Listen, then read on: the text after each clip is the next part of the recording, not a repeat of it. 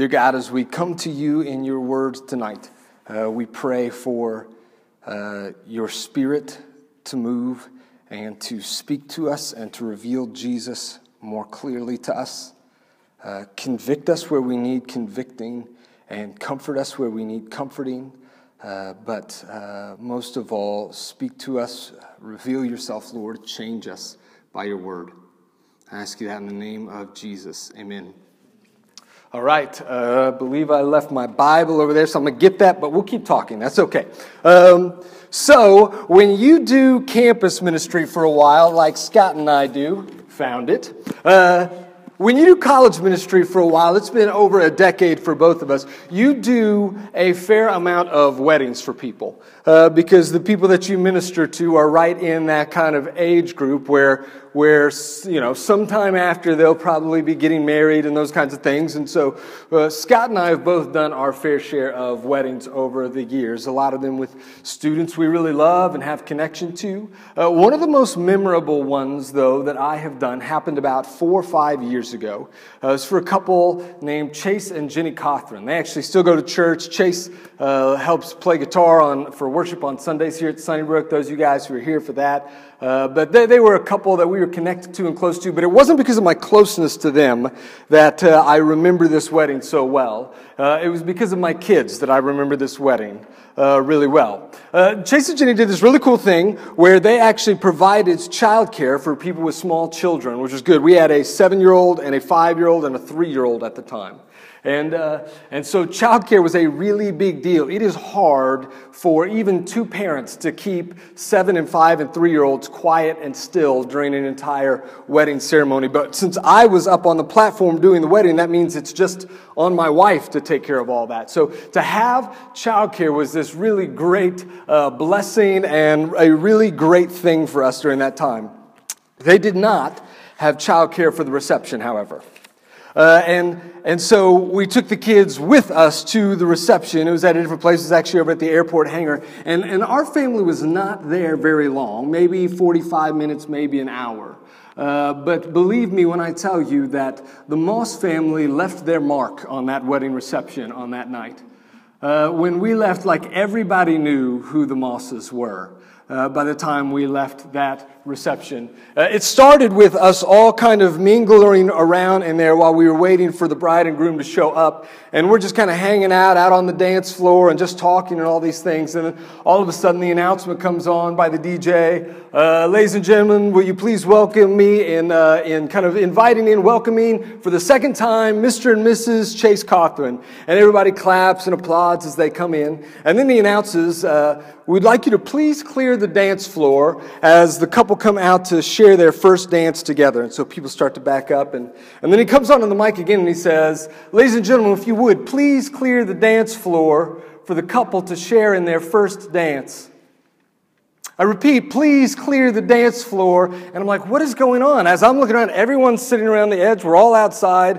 Why is this guy saying this over and over again? And then I kind of peek over somebody's shoulder to see my 3-year-old, Hadley, who kind of loves attention a little bit, who's just like basking in the spotlight of being the only one left on the dance floor for everybody to like check out and see, and all eyes are on her, and she's loving this. So I've got to like run out there and scoop her up, and I'm sorry, and then they can start the music, and they do the dance, and it's fun. And then we go, and it's time to eat, and they've got kind of buffet-style food, and so you're going through the line, and you make your way through the table, and Hudson, my 5-year-old at the time, comes to the drink section. And the drink section, they had this iced tea in kind of the fancy glass things where you have to twist it to make it work and untwist it and then twist it back to like stop it. And Hudson figured out the first part of that, the untwisted to make it flow, but not the second part of that.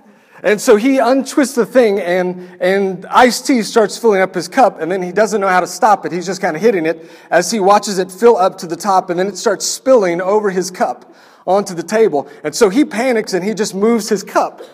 And so now it's just spilling out onto the table, and then it starts to just waterfall off the table onto the ground, and somebody, it might have actually been Scott, catches this and reaches over and stops, gets it all cleaned up and everything, like, okay, made it through that. And we go sit down at the table, and I'm pretty sure this one wasn't our fault, But when we sat down there, Hudson happened to bump the table as he was sitting, and the legs on the other side of the table just completely collapsed and gave way. And stuff just started spilling everywhere. It was like a Mexican theme, okay? So enchiladas and salsa are going everywhere. Glass is breaking. Silverware is clanging on the floor. All eyes are on us in the middle of the room. And so we're sorry. We're trying to pick and clean everything up. And we get that put together and we're finally done. And then towards the end of our time there, I'm going and I'm looking for Chase and Jenny. You know, one of the things you have to do as the minister is you have to get them to sign the marriage certificate, which is always hard at a reception because all these people are greeting them and they're wandering around, so I'm kind of chasing them around. And while I'm gone, my wife was talking to someone, and she's in the middle of this conversation when finally this lady comes up to her and says, "Excuse me, is that your daughter over there?" And Amy looks up to see Hadley, again, the 3-year-old, in the middle of the dance floor, kind of doing this and yelling, "I've got to go potty!" in the middle of the thing. And so Amy scrambles, runs and rushes, and then runs and finds a bathroom, gets her there, gets her to the toilet, about 3 seconds too late. And so now there's a mess all over the bathroom. Amy gets that all cleaned up, and we decide it's probably time for the Moss family to go home. And we pack up everybody and leave. And as I said, everyone on that night knew who the Mosses were. We left our mark at that reception. And I'd like to say, man, they caught us on an off night. It was just a little bit crazy. It's not normally like that. But no, actually, if you would have been paying attention to our family at that wedding, you would have seen a pretty good glimpse into the life of the Mosses at that age and stage of life. Tonight, we're going to be talking about this wedding that Jesus goes to in Cana, as Alex said. John chapter 2, if you go there. And just like us at that wedding several years ago, if you pay attention, if you watch Jesus and what he's doing, you will get a glimpse of who he is. He will leave his mark on this wedding. But also, you'll get a fairly good glimpse into the kind of person he is and what he's about. So you can go there. I'll get opened up there myself. John chapter 2, starting in the first 3 verses. Before we jump into that, let me give you a little bit of a context. What John is doing in John chapter 2, 3, and 4, he's going to tell us 4 different stories about Jesus. And all 4 of these, he's going to do a similar pattern in them. He's going to take an element that would have been important in Jewish culture at that time, important for the culture that Jesus was in. And what Jesus is going to do in that moment, he's going to use that element and then kind of turn it on its end a little bit as an illustration for him in his ministry and his work. So he's going to take this very important thing and then he's going to use that as an object lesson for who he is. First it will be a wedding, then it will be the temple, then it will be a religious teacher, and then it will be a well. And we'll see these in action. We're not covering the temple story, but we'll go to the 3rd and the 4th story. But that's what's going on in each of these. And so the idea is to pay attention for how he's using these symbols and signs to speak truth about himself. Chapter 2, verses 1 through 3 says this. On the 3rd day, a wedding took place in Cana of Galilee. Jesus' mother was there, and Jesus and his disciples were invited to the wedding as well. When the wine ran out, Jesus' mother told him they don't have any wine. So John says on the 3rd day, just so you know, he's counting from our last story when Jesus met Nathanael. So he's saying 3 days later. Actually, by the Jewish calendar, it would have been 2 days later. They count every part of the day as a day. So about 2 days later, Jesus is at this wedding in Cana. And it is always interesting to me, actually, to think about Jesus at a wedding party. It can be easy, if we're not careful, for Jesus to become one-dimensional and to be just this kind of very serious, somber figure who walked around just kind of teaching truths and moral things and preaching about God, and to forget that he was also someone who attended weddings and laughed and probably danced at weddings and those kinds of things. I always like to kind of have that picture in my mind. But a wedding was really important back in first century Palestine. Because weddings were not primarily just symbols of love between two people. It was not just about, at least it was about the couple, but it wasn't just about the couple. It was about the community. Because when two people get married in a small village like this, in a communal society, what happens is the village itself gets stronger. Bonds are being made between families. There's going to be children that are born, and our town is going to grow. There will be more people to work and sell and do kinds of things. This is good for us when these are happening. And so they would become these like village-wide events where the entire community would come together to celebrate. And they were a big deal. They would often last up to a week, where every evening people came back out and celebrated and partied, and they would have food and feasting and all of these things. So it was really, really important. But when celebrations last a week, that means a lot of food, and that means a lot of drink. And in this particular situation, partway through the celebrations, they run out of wine. Now, we don't have anything quite like this in our culture today. But in a culture that was huge and high on hospitality, the ability to be able to welcome and provide and care for people into your home, into your banquet, into your party, and in a culture that was a very big honor-shame culture, this was a social faux pas that, like I said, really goes beyond anything we have. It would have brought a huge amount of shame to the family to have not had enough for their guests, something that probably would have been talked about and whispered about in the village for some time, for maybe years to come even. So this is a really big deal. Somehow, Jesus' mother, Mary, catches wind of this. I don't know if she's family friends or what, but she catches wind of this, and she goes and tells Jesus this problem. They're out of wine.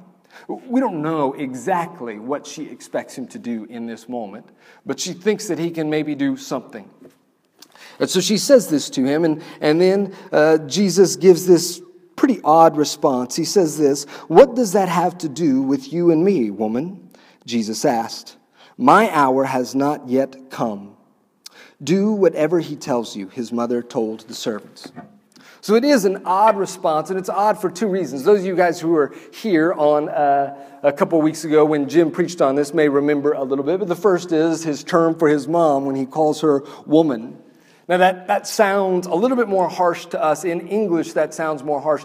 This is a term actually that he's using that's not necessarily demeaning or rude. It's basically the equivalent of ma'am. Actually, in a couple weeks when Jesus meets the woman at the well, the Samaritan woman at the well, he's going to use this same term for her, ma'am.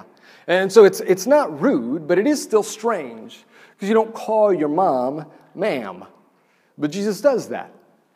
And what he appears to be doing here is showing to his mom, declaring to her that there is a decisive shift in their relationship taking place. That he is now on mission. He is now entering into the ministry phase of his life. And so his priorities are not shaped by his earthly family's priorities. It's not pleasing them. It's not doing what they want. That's not his main goal. He is there to please his heavenly Father. So he's about different things than they will be about sometime. But the second thing that makes this statement weird is this other part of the phrase where he says, "My hour has not yet come." What does he mean by that? A little Bible study tip for you, okay? We talk about this, that on Thursday nights, we don't want to just study the Bible for you. But we want to do that and with you. We also want to teach you to study the Bible for yourself. So here's something that can be helpful when you study the Bible. If you ever come across a term, a phrase, something that doesn't quite make sense to you, sometimes something really helpful that you can do is go to an online concordance, something like BibleGateway.com. You may be familiar with that, BibleGateway.com, and type in that word or that term into the search bar there. So type in the word hour. And it'll show you everywhere in the Bible where that word comes up. You can also go down and search by author. So you can go see every time in the book of John that this term is used. And that can be helpful when you're trying to get your mind around what an author means. Look at the way that they use this term over and over again in their scriptures. And so if you were to do that in the Gospel of John, search hour on Bible Gateway, you would see a number of verses come up, some of them that would look like this. Do we got these? There you go. These are the way the word hour gets used. One time a mob is there and they're getting angry with Jesus at what he's saying. And so it says, "Then they tried to seize him, yet no one laid a hand on him because his hour had not yet come." So they want to try to attack him. They want to try and kill him, but they cannot kill him because his hour had not yet come. Or in John 12, as Jesus is nearing the end of his ministry, he's in the last week of his ministry, and he senses the end coming, the crucifixion and his death. And at that moment, he says, "Now my soul is troubled. What should I say? Father, save me from this hour? But that is why I came to this hour." Or on the very last night before Jesus dies, he's in a room with his disciples, and it says this: before the Passover festival, Jesus knew that his hour had come to depart from this world to the Father.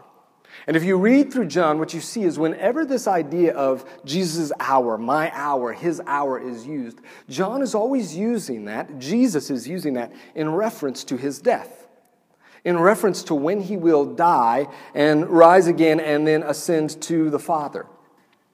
And that makes Jesus' phrase really strange here.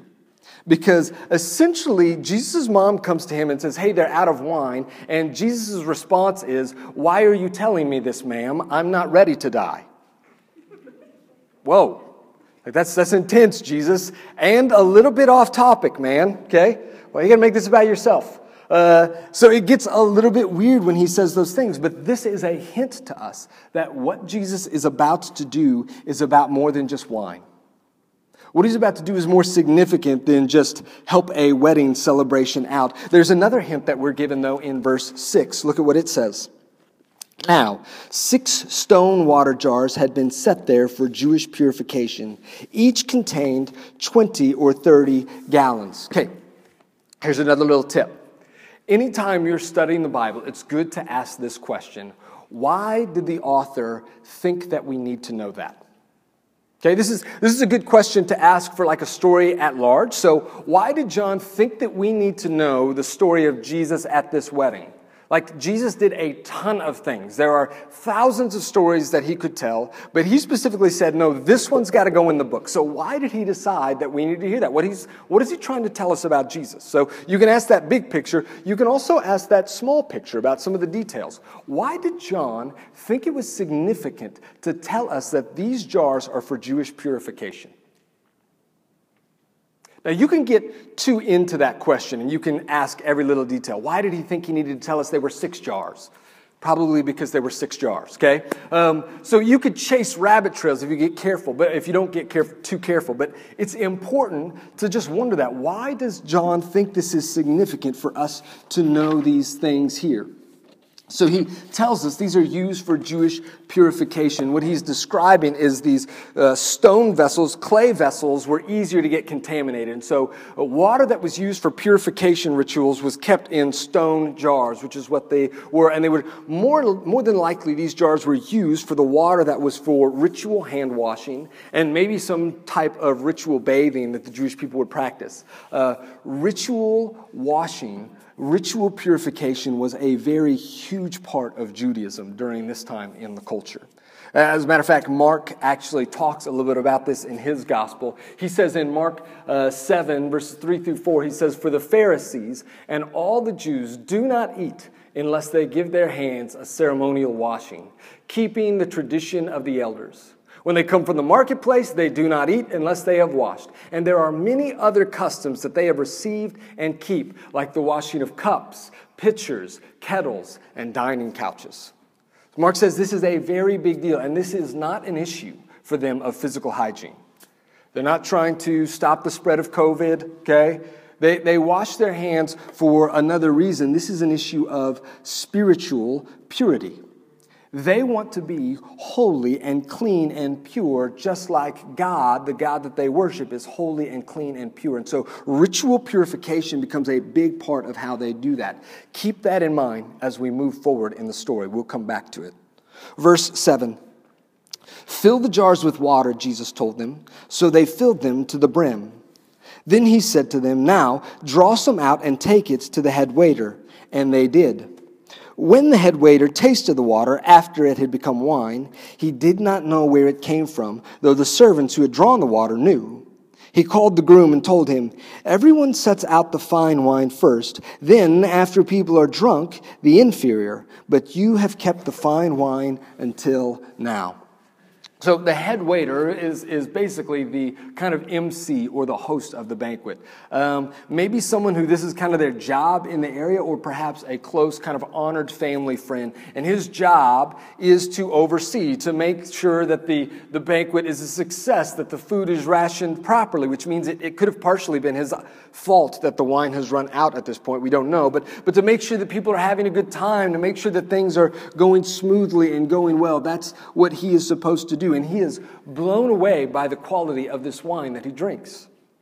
Calls the groom over and points out this very common practice. It was basically almost kind of proverbially known. You put out the best first, and then when everybody has drunk their fill and their palates are no longer kind of sensitive and aware and they're kind of dulled, then you can bring out the cheap wine. No one will know the difference. But he says this phrase, "You have saved the fine wine until now. You have saved the best until last."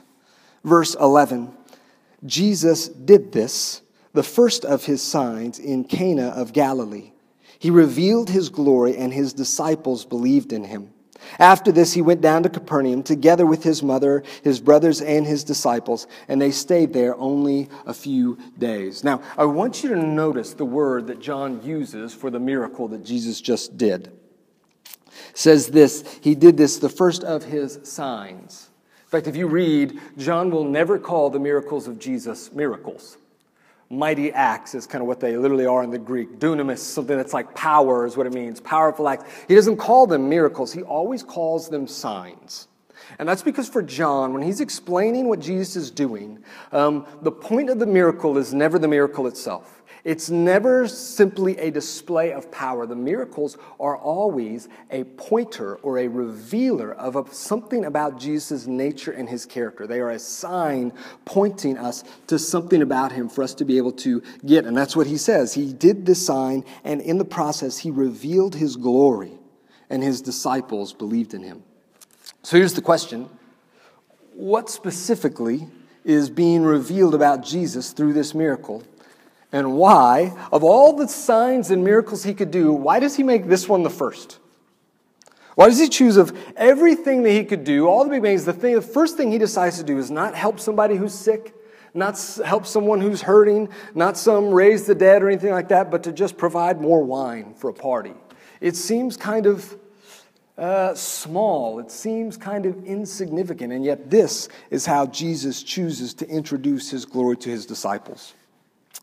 Two things will help us know the answer to that. First is knowing the Old Testament background. And the second is recognizing what's going on with those jars. First, the Old Testament background. When the Jewish people thought about the coming kingdom that the Messiah would bring, they were waiting for this long-awaited Messiah to come and make things right. And whenever they would think about his kingdom, they often thought in terms of banquet celebrations.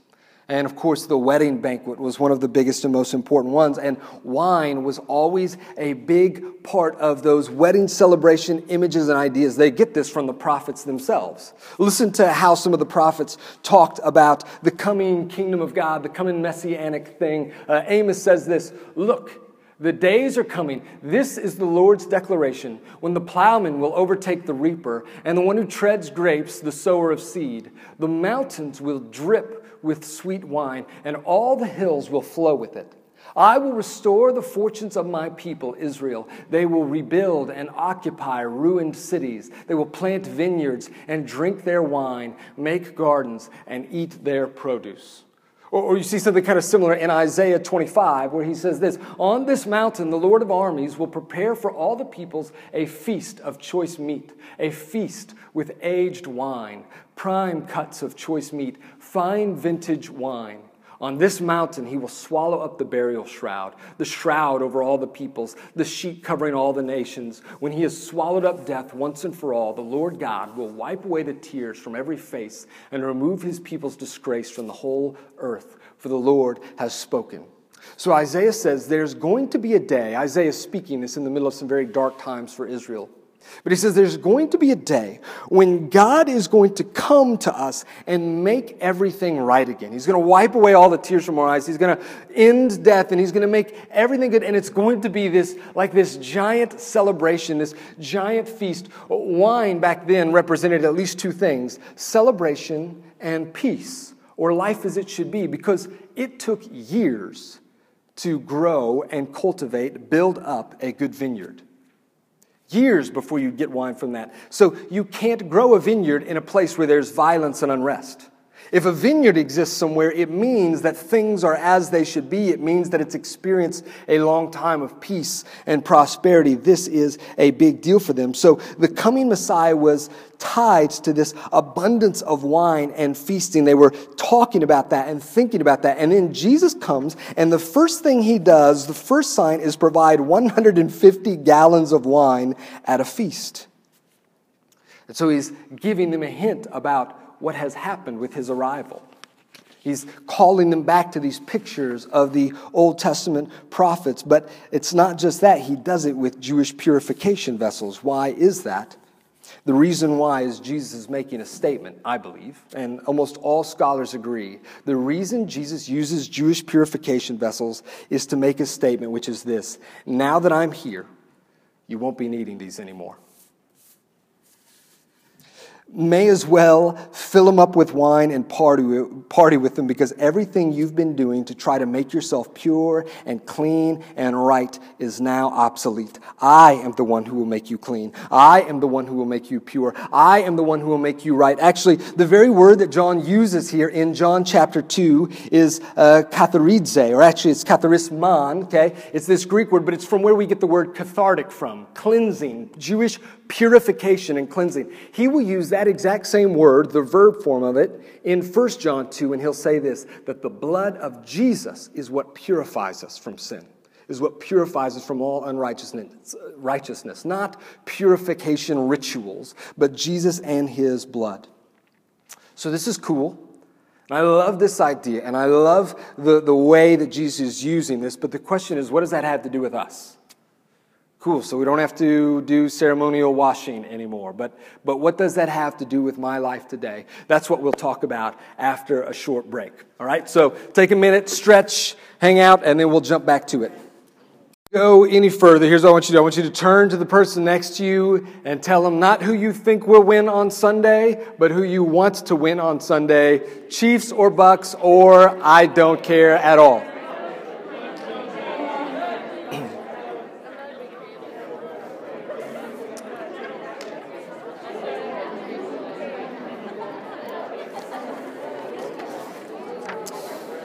Okay.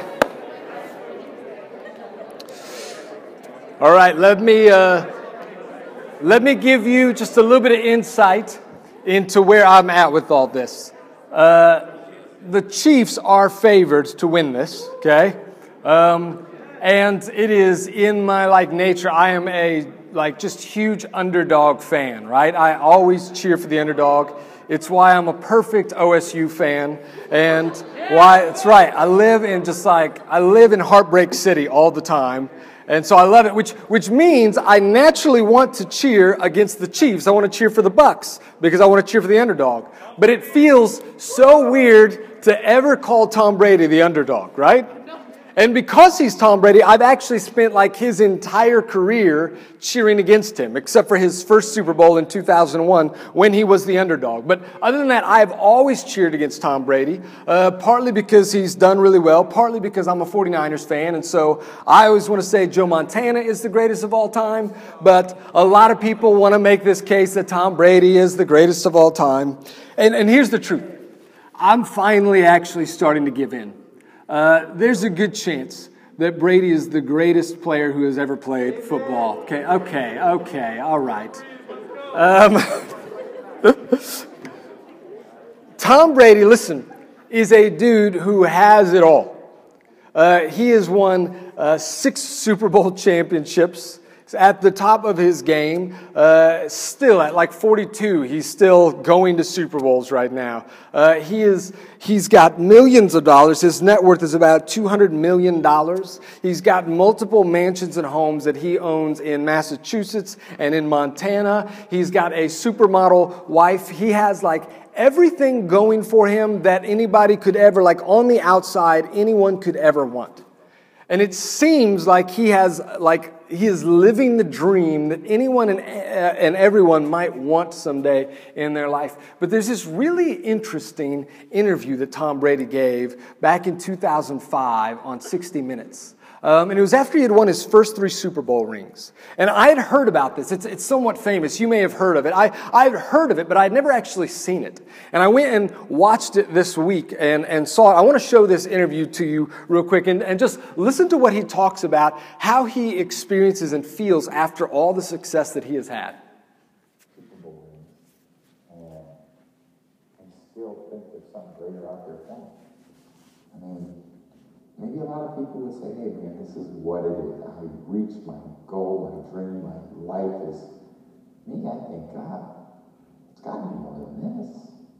I mean, this can't be what it's all cracked up to be. I mean, I've done it. I'm 27. And what else is there for me? What's the answer? I wish I knew. I mean, I think that's part of me trying to go out and experience other things, but I love playing football and I love being a quarterback for this team. But at the same time, I think there's a lot of parts about me that I'm trying to find. And different ways of expression, being around. I know what ultimately makes me happy with family and friends. And positive relationships with great people. And I think I get more out of that than anything. So when we were talking about this beforehand, Jared and I, we weren't totally sure if we could get the video up, but maybe only the audio. But as we were talking, we were like, dude, you got to have the video. Because you got to be able to see like the almost ache in his eyes when he says, I wish I knew. He almost starts crying there, at least it looks like to me. He starts, the first couple seconds was cut off. He says, why is it that I can have 3 Super Bowl rings and keep thinking that there's something more beyond this? And he can't bring himself to answer when he's asked. He says, I wish I knew. The closest he can get is, I know that it's good for me, that I love, that I feel good when I'm in healthy relationships, when I'm with people I love, which is touching on something that we've told you, that you are made for relationship. And Tom Brady's experiencing that, but the kind of relationships he's talking about only get him about halfway to where he wants to go. But why is it that someone like Brady can have all of these things, can do everything he wants? He'll say, I'm 27, I've accomplished all my dreams, and still go, I wish I knew, but there's got to be something more than this, he says. I think he is actually hitting on the exact same thing that the people of Jesus' day were hitting on when they set out a bunch of Jewish purification jars outside all their wedding celebrations. He's not going to use the same language that they're using. He doesn't know some of the same things they know, but he's hitting on this truth that there is a gap between where I am and where I should be. I don't know what it is, but I know it's there. There's a gap between who I am and who I should be. Something is not quite right. Something is not there. I'm missing something. I'm not quite whole, and I wish I knew what it was. He and the Jewish people in the first century are actually saying the same things, just in different ways. Most people, I think all people, if they're honest, if they're willing to sit back and listen to themselves and sit with the quiet long enough, will acknowledge that there is this feeling inside of them, that there is a gap between who I am and what I ought to be. And most people don't know how exactly to span that gap. And so there's been throughout history, I would say 4 different ways that people have tried to span that gap. And I want to talk with you about those tonight. The first one is the traditional way. The traditional bridge. This is what the people of Jesus' day were doing because they knew the specific cause of that gap. The reason there's a gap there, the reason I feel like something's wrong with me, that I'm not who or what I should be, I'm not all that I'm meant to be, is because they knew that God is a holy God, that He is pure in nature, that He is pure and holy in character, and that I'm supposed to be like that too, because He made me in His image, but I'm not. And so the Jewish people recognize this, that there's a gap between where they are and who God is and where they should be with Him. And so they had all these different rituals that they went through to try and span that gap. All these cleansing rituals and purification rituals. And a lot of them were actually instituted by God Himself in the Old Testament. He gave them rituals like animal sacrifice, and He gave them rituals like ritual bathing and all kinds of different practices that they would go through. But if you read through the Bible, especially as you get to the New Testament into books like Hebrews, you'll see the Bible is very clear that none of those rituals were actually given to purify them. They were merely given to be reminders of the lack of purity and holiness in me, and to be pointers to something coming in the future that would meet that need. To something that was going to come and take care of this thing for me. That's what they were designed to be. But over time, what happened is God's people came to view them not as reminders and not as pointers, but as the thing that makes me right. The thing that makes me good. The thing that spans the gap for me. And then they begin to add on to that. The hand washing that's taking place that Mark was describing in chapter 7. And the ritual purification jars that they would have used for hand washing at the wedding. Those were never prescribed in the Old Testament.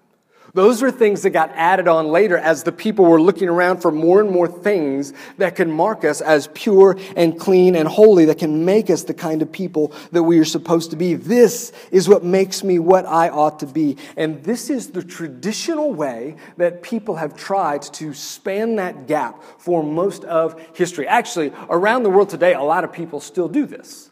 This is why Muslims pray towards Mecca 5 times a day. This is why people in the Buddhist and Shinto faith will go and visit temples. This is why people in the Bible Belt go to church regularly every week, many of them, because what this tells them is this makes me good enough. This spans the gap between the kind of bad person that I know I am and the kind of good person that I know I should be. And if I will do enough of these things, if I'll pray enough, if I'll make enough sacrifices, if I'll be a good enough person and give to the poor, then this will help me and make me what I ought to be. Many today, though, don't actually buy into all that, this idea of sinfulness and wickedness and being separated from God. A lot of people today would say that actually, who is your neighbor? Who is your preacher? Who is this book to try and hold you to any sort of standard and make you feel guilty for that? The truth is we're all good. We all need to kind of follow our own path, and we all have our own standards for how we should live, and you live your truth, and you do you. The problem is, though, that actually, even though we try to believe those things and live those things, there's still that voice inside of us that whispers it's not okay. There's still that voice inside of Tom Brady that goes, you're not okay. There's something that you're missing. And so many people go with what I would call the non-traditional way, which is not based in religious and morals necessarily, but in something else. Why is it that we have this constant drive inside of ourselves to prove ourselves to people, to our parents, to ourselves? This is why. Because deep down, there is something inside of you that says, I should be more, I can be more, that needs to justify your existence, justify the amount of oxygen that you take up on this planet regularly. And so many people try to do this and span that gap by accomplishing things, or by becoming a certain kind of person, or by acquiring things, or by acquiring relationships, by being successful, or by being smart, or by being fit, or living a certain kind of lifestyle, whether that's a lifestyle centered around travel and experiences, or a lifestyle that's centered around eating clean and organically, or a lifestyle around luxury, something that will kind of give me an identity, give me something that kind of makes me whole. And many of these things are okay. It's okay to be successful. It's okay. By the way, I don't know if you noticed that a lot of non-religious people are very, very religious and devout about the time they spend at the gym, or are intensely committed to those things. And by the way, it is okay to care about being in shape. It's okay to be fit. Listen, I don't know those of you guys who weren't here last week, but I actually won an award for being the most fit person in this room, which I know none of you were surprised. I wasn't either, okay? When they gave me the award, I saw it coming. But so I know, of all people, Okay, I can't even keep this up anymore. I can pretend to know, of all people, that it's okay to be fit. It's okay to be successful. It's okay to have a boyfriend. Those are okay and good things, but the problem is that what most of the world is trying to do is take good things and make them ultimate things. They're trying to look to these things, be it a relationship or my health or the things that I can do or have. They're trying to look to those things to provide identity and fulfillment for me, to make me what I ought to be. And in a universe that God created and where God sits at the center, we have pushed him to the side and said, no, physical fitness will do for me what God was supposed to do for me. It will sit at the center of my life. It will give me purpose. It will make me feel better about myself. And when we do those things, we call that idolatry. To make something else your ultimate reality, make something else give you purpose, it is idolatry. And here's the thing about our idols. They never give what they promise.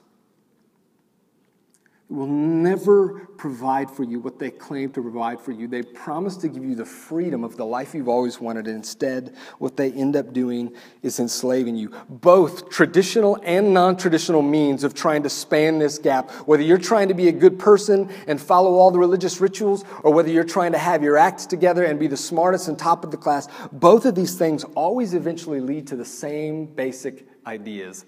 Guilt, because I'm not adding up.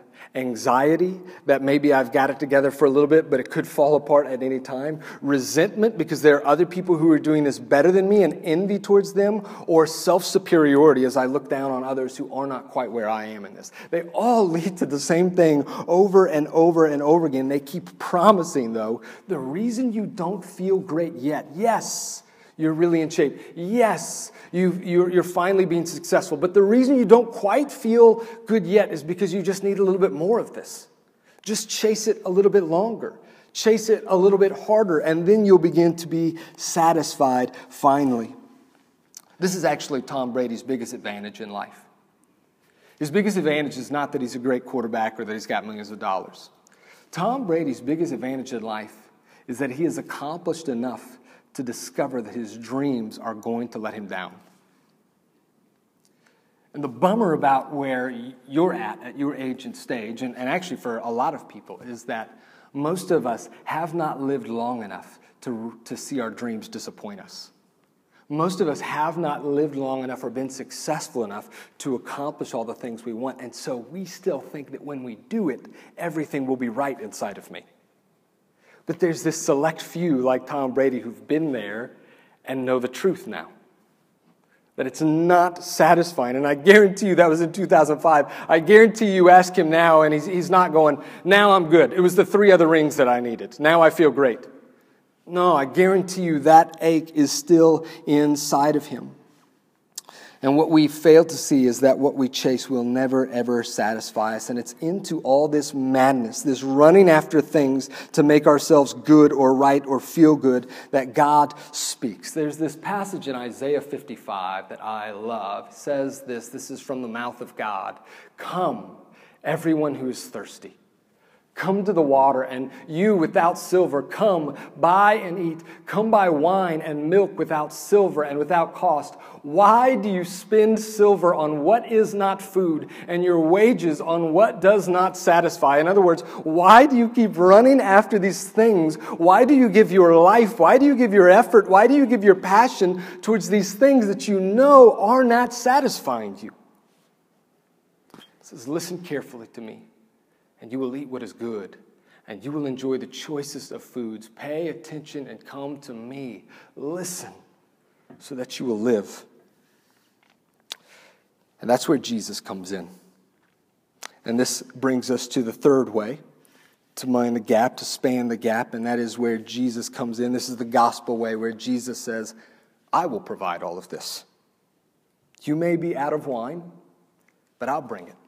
And I'll bring it in abundance. I'll bring more than you ever needed, more than you ever thought possible. And all of your old ways of trying to span the gap are a waste of time, so let's be rid of them. I'll provide your purity. I'll rid you of your shame and of your guilt. I'll give you my joy. I'll bring you to the Father, to the one that you were made for, that you've been wanting. And that offer is there for you if you're willing to take it. If you haven't taken it, if maybe you're new here tonight, maybe your friend tricked you into coming and told you that this was like, free food, or we're just hanging out or something like that, and now you're mad at them.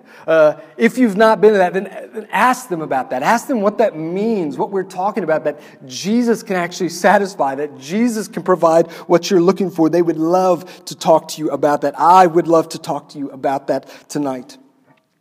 But here's what I want to kind of end with, and this truth, that there's actually a fourth way. Usually you save the best for last, but there is a fourth way, and that is I'm going to guess that most people in this room actually agree with the gospel way. Most people in this room will actually say, yes, I know that Jesus is the one thing that satisfies. I believe that He is the answer. I believe He makes us right with God. I believe He spans the gap for me and satisfies my deepest needs. But I also really need my girlfriend. And if she ever breaks up with me, that my world will come undone. Or I also really need success, and if I don't get into the school I want, then life is over. We call this fourth way Jesus plus. That it's Jesus that makes me right, but I really hope that I don't lose this thing.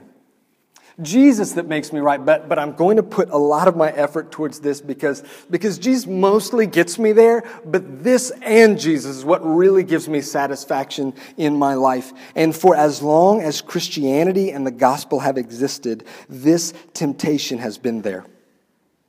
That's what the whole book of Galatians is about, is a group of people who were coming to these new Christians and telling them, yeah, you've heard the gospel. That's great. Believe the gospel. Trust in Jesus. But what you also need to do, if you really want to span the gap and be right with God, is make sure you obey all the law as well.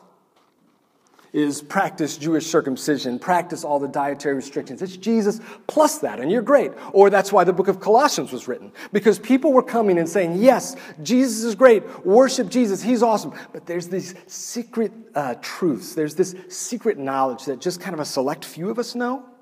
And you really kind of need to know that stuff too. So come on over here, come to our side, and we'll let you in on like the extra stuff that you need. And both Galatians and Colossians and so many other books were written to say, never. It's Jesus plus nothing.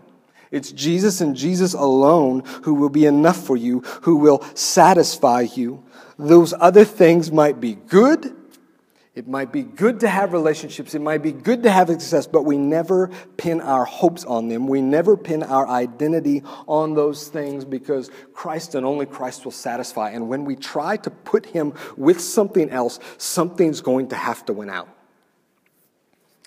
Paul was a guy who got good things. Paul was this really great Jewish man who, we talked about him last semester, who wrote Ephesians, who had all these benefits in his pedigree, all these things that he had done well and he was proud of, and things that weren't even bad things. But he talks about those in Philippians 3, and he says this, "But what things were gained to me, these I have counted lost for Christ. Yes, indeed, I also count all things, even the good things, lost for the excellence of the knowledge of Christ Jesus my Lord, for whom I have suffered the loss of all things, and count them as rubbish, that I may gain Christ." I will not let plus anything trip me up from having what I most need and what I most want in my life, which is Jesus alone. I will celebrate good food. I will celebrate good relationships. I will work hard for success, but I will base none of my identity, none of my satisfaction, none of who I am or my hopes on those things, but only in Jesus. So how do we respond to a truth like that? Well, it depends on where you are. It depends on if you've ever actually placed your faith or trust in Jesus. It depends on if you've done that, but you've started to turn back towards other things, or whether you've started to add things onto those. And so here's what we want to do. We want to give you a minute to sort it out. A moment between you and the Holy Spirit to sort through some of these things. And so we're going to put some reflection questions up on the screen and just give you a moment to pray over and reflect on some of these things, to think through some of these and ask what the Holy Spirit might be speaking to you through them, and then we'll close out. Take a moment with those.